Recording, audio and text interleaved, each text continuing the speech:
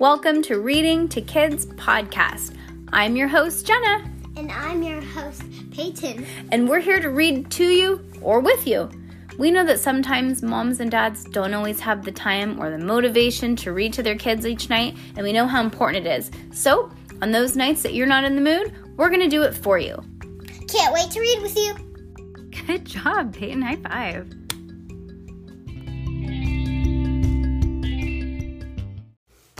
Okay, we have a shout out for Miss Victoria. Hi, Victoria. Okay, you want some older kid books. What books do you want? Like, I kind of want to do... Actually, we have some other... We're going to continue to do spooky season because I like spooky books and Peyton likes spooky books. But, like, what grade? Do you want, like, 4th grade, 5th grade? 6th grade. Because I think we won't go too much further than, like, 6th grade. Like, I was thinking... I want to do Harry Potter, but Peyton's not into it. Ugh. It's okay. But... Honestly, I don't want to do Harry Potter until you are into it because it's like a big commitment. It's like, it's going to be like reading Lemony Snicket, and that book has so many words that are hard, and I'm going to feel like a degenerate who needs to go back to school. Yeah. So let us know what kind of books you want, like what grade, because we do have a few. I think we have like 5th grade books, like some spooky ones. But yes, I think we're phasing out of the little kid books, huh? Yeah. Okay.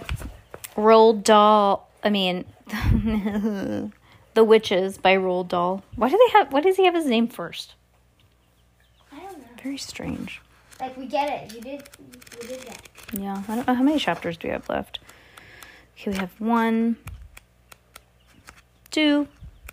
Oh, 1, 2, 1, 2, 3. Okay. No way. That's got to be 2. 4, 5, 6, 7. Okay, we have a while. Okay. All right. The Mouse Burglar. My grandmother hustled me back into the bedroom and out onto the balcony. Are you ready? She asked. I'm going to put you in the sock now. I hope I can manage this, I said. I'm only a little mouse. You'll manage, she said. Good luck, my darling. She popped me into the sock and started lowering me onto the balcony, and I crouched inside the sock and held my breath. Through the stitches I could see quite clearly. Miles below, the children playing on the bench were the size of beetles. The sock started swinging in the breeze. I looked up and saw my grandmother's head sticking out of the railings over the balcony above. You're nearly there, she called out. Here we go, gently does it. You're down. I felt a slight bump. In you go, my grandmother shouted. Hurry, hurry, hurry, search the room. I jumped out of the sock and ran to the Grand High Witch's bedroom. There was the same musty smell about that place I noticed in the ballroom. It was a stench of witches. It reminded me of the smell inside of a men's public lavatory, that means bathroom, at our local railway center. Ew, witches smell bad. Oh, look how cute the balconies are. They're like fancy. They look like fancy-pantsy, like European ones that are like metal and like swervy and curvy. Cute. As far as I could see, the room was tidy enough. There was no sign anywhere that it was inhabited by anyone but an ordinary person. But then, wouldn't be, would there? No witch would be stupid enough to leave anything suspicious lying around for the hotel maid to see. Suddenly, I saw a frog jump across the carpet and disappear under the bed. I jumped myself. Hurry up, my grandmother's voice came from somewhere outside. Grab the stuff and get out. I started skittering around and tried to search the room. This wasn't so easy. I couldn't, for an example, open any of the drawers. I couldn't even open up the big wardrobe either. So I skittered about and sat in the middle of the floor and had to think. If the Grand High Witch wanted to hide something top secret, where would she put it? Certainly not in an ordinary drawer. Not on top of the wardrobe either. It was too obvious. I jumped up on her bed to get a view of the room. Hey, I thought, what about the mattress? Very carefully, I lowered myself over the edge of the mattress and of the bed and wormed my way underneath the mattress. I had to push forward to make headway, but I kept at it. I couldn't see a thing. I was scrabbling about under the mattress when I suddenly bumped my head against something inside the mattress above me. I reached and felt with my paw. Could it be a little bottle? It was the little bottle. I could trace the shape of it through the cloth of the mattress, and right alongside it I felt another hard lump, and another and another.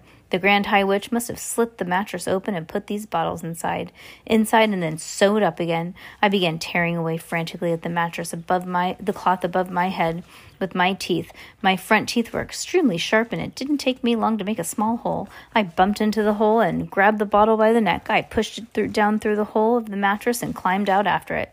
Walking backwards and dragging the bottle from behind me, I managed to reach the other edge of the mattress and roll it to the carpet. It bounced, but it didn't break. I jumped down off the bed, examining the little bottle. It was identical to the one the Grand High Witch had in the ballroom. There was a label on it. On this one, Formula 86, it said Delayed Action Mouse Maker. Then it said this bottle contains 500 doses. Eureka! I felt tremendously pleased with myself. 3 frogs came hopping out from under the bed.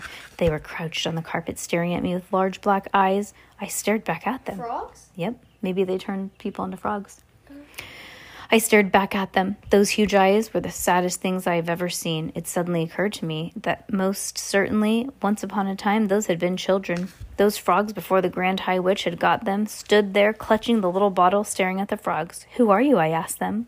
At that exact moment, I heard the key turning and the lock of the door burst open, and the Grand High Witch swept into the room.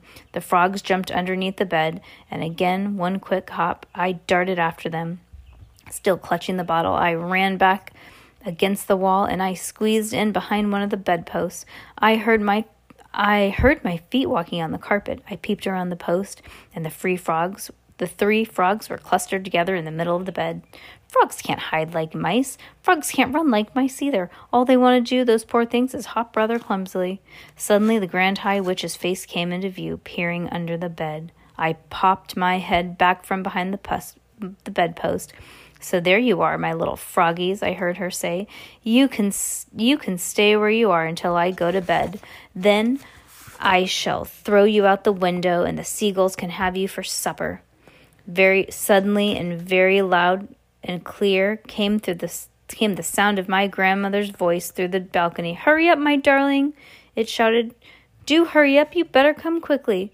"Who's calling?" snapped the Grand High Witch. I peeped around the bedpost again and saw her walking across the carpet to the balcony. "Who is this on my balcony?" she muttered. "Who is it? Who dares trespass on my balcony?" She went through the door of the balcony herself. "What is this knitting wool hanging down here?" I said. "Oh, hello," my grandmother said. "I dropped my knitting over the balcony by mistake, but it's all right. I've got the hold of one end. I can pull it up myself. Thank you all the same." I marveled at the coolness of her voice. "Who were you talking to just now?" snapped the Grand High Witch. "Who were you telling to hurry up and come quickly?" "I was talking to my little grandson.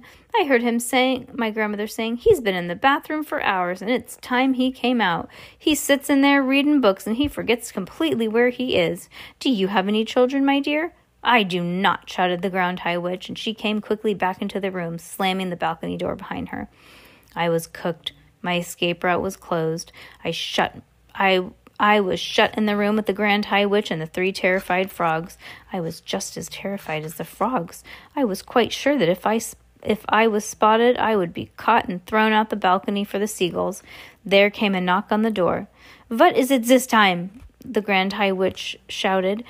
"It is we, ancient ones," said a meek voice from behind the door. "It is 6 o'clock, and we have come to collect the bottles that you promised us." "Oh, grandness." I saw her crossing the carpet towards the door. The door was open, and then I saw the whole lot of them, and shoes were beginning to enter the room. They were coming in slowly and hesitantly, as though the owner of those shoes were frightened to enter. Come in, snapped the Grand High Witch. "Do not stand there and dithering in the corridor. We don't have all night." I saw my chance and jumped out from behind the bedpost and ran like lightning towards the door. I jumped over several pairs of shoes in 3 seconds, I was out the corridor, still clutching the precious bottle to my chest. No one had seen me. There were no shouts of mouse. All I could hear were their voices inside the ancient witches, burbling their silly sentences about how kind your grandness is and all the rest of it. I went scampering down the corridor of the stairs, up 1 flight, and went to the 5th floor along the corridor, and until again I came to the door of my own bedroom. Thank goodness there was no one in sight. Using the bottom of the bottle, I began to tap on the door. Tap, tap, tap. I went tap, tap, tap. tap, tap, tap. Would my grandmother hear me? I thought she must. The bottle made quite a loud tap each time. Tap, tap, tap. Just so long as nobody came into the corridor. But my grandmother didn't open. I decided to take a risk. "Grandmama!" I shouted as loudly as I could. "Grandmama, it's me! Let me in!" I heard feet coming across the carpet and the door opened. I went in like an arrow. "I've done it!" I cried, jumping up and down. "I've got it, Grandmama! Look, here it is! I got the whole bottle of it!" She closed the door and bent down and picked me up and hugged me. "Oh, my darling," she cried. "Thank heavens you're safe." She took the little bottle from me and read the label. "Formula 86 Delayed Action Mouse Maker," she read. "This bottle contains 500 doses. You brilliant darling boy. You're a wonder. You're a marvel. How on earth did you get out of the room?"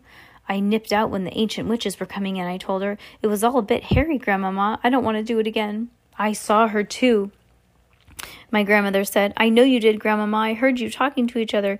Didn't you think she was absolutely foul?" "She's a murderer," my grandmother said.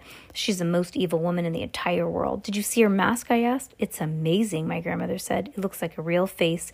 Even though I knew it was a mask, I still couldn't tell." "Oh, my darling," she cried, giving me a hug. "I thought I'd never see you again. I'm so happy you got away." Aw, that's lovely.